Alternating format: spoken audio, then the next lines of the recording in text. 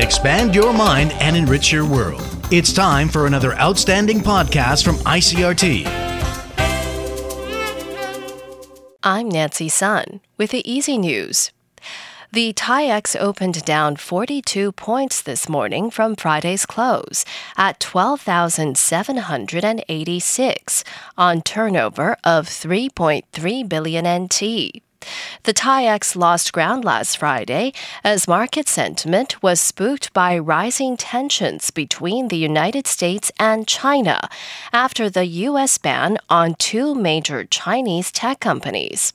Market watchers say cautious investor sentiment was also seen here in the Taiwan market ahead of the release of U.S. jobs data for July, which is expected to reflect the economic impact of the coronavirus pandemic. One person has died and 3 have been left in critical condition after a fire in Yunlin County. The fire broke out in a building in the county's Donan district, also catching a family home next door. Firefighters rescued 7 people, but an 11-year-old boy died in the blaze. 3 others were found with no heartbeat upon initial discovery, but have been sent to the National Taiwan University's hospital Yunlin branch for emergency procedures. The fire was reported at 2:19 this morning. Its cause is subject to further police investigation. South and southeastern parts of Taiwan may experience thunder showers as a low-pressure tropical storm heads toward the island. The storm is set to bring unstable weather conditions, which may mean occasional thunder showers for the rest of the country, too.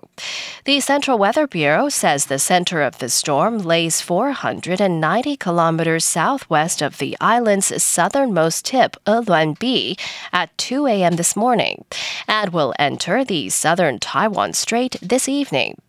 High wind speeds are expected in Keelung, eastern Taiwan, and coastal areas, so the Bureau advises those engaging in seaside activities to take extra precautions.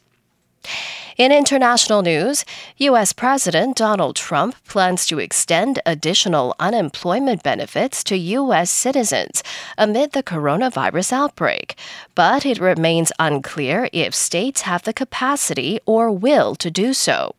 Trump issued an executive order Saturday to provide an additional $400 a week in benefits after Congress failed to extend a $600 weekly benefit. But if Trump's plan requires states to kick in $100 a week, many states are already suffering budget woes related to the coronavirus. Trump has said states could apply to have federal government pay all or part of the additional benefits. U.S. Congress had approved payments of $600 a week at the outset of the coronavirus outbreak, but those benefits expired August 1st, and Congress has been unable to agree on an extension. Meanwhile, parts of South Korea are bracing for more heavy rain as another typhoon is predicted to make landfall early this week. Bruce Harrison reports from Seoul. According to the government, it's been the most fatal monsoon season in 9 years, and the number of dead may still rise as 12 people are missing, mainly from flash floods. Typhoon Jangmi, the 5th of the season, is expected to bring heavy rain to the southern city of Busan and East Coast between Monday and Tuesday. Meteorologists predict up to 250 millimeters of rain in certain parts and the potential for more flash floods and landslides. Many of the country's top climate scientists say the prolonged wet season is a result of global warming. Others say there's not enough conclusive evidence yet to make that connection. Bruce Harrison, Seoul. And the U.S. territory of Puerto Rico has been forced to suspend primary election voting as officials call on its election commission president to resign. Voting was marred by a lack of ballots in many voting centers across the region, and voting in those areas is expected to be rescheduled. The presidents of Puerto Rico's 2 main political parties held a joint press conference and said they agreed the remaining primaries should be held on August 16th. And that was the ICRT Easy News. Check in again tomorrow for our simplified version of the news, uploaded every day in the afternoon. Enjoy the rest of your day. I'm Nancy Sun.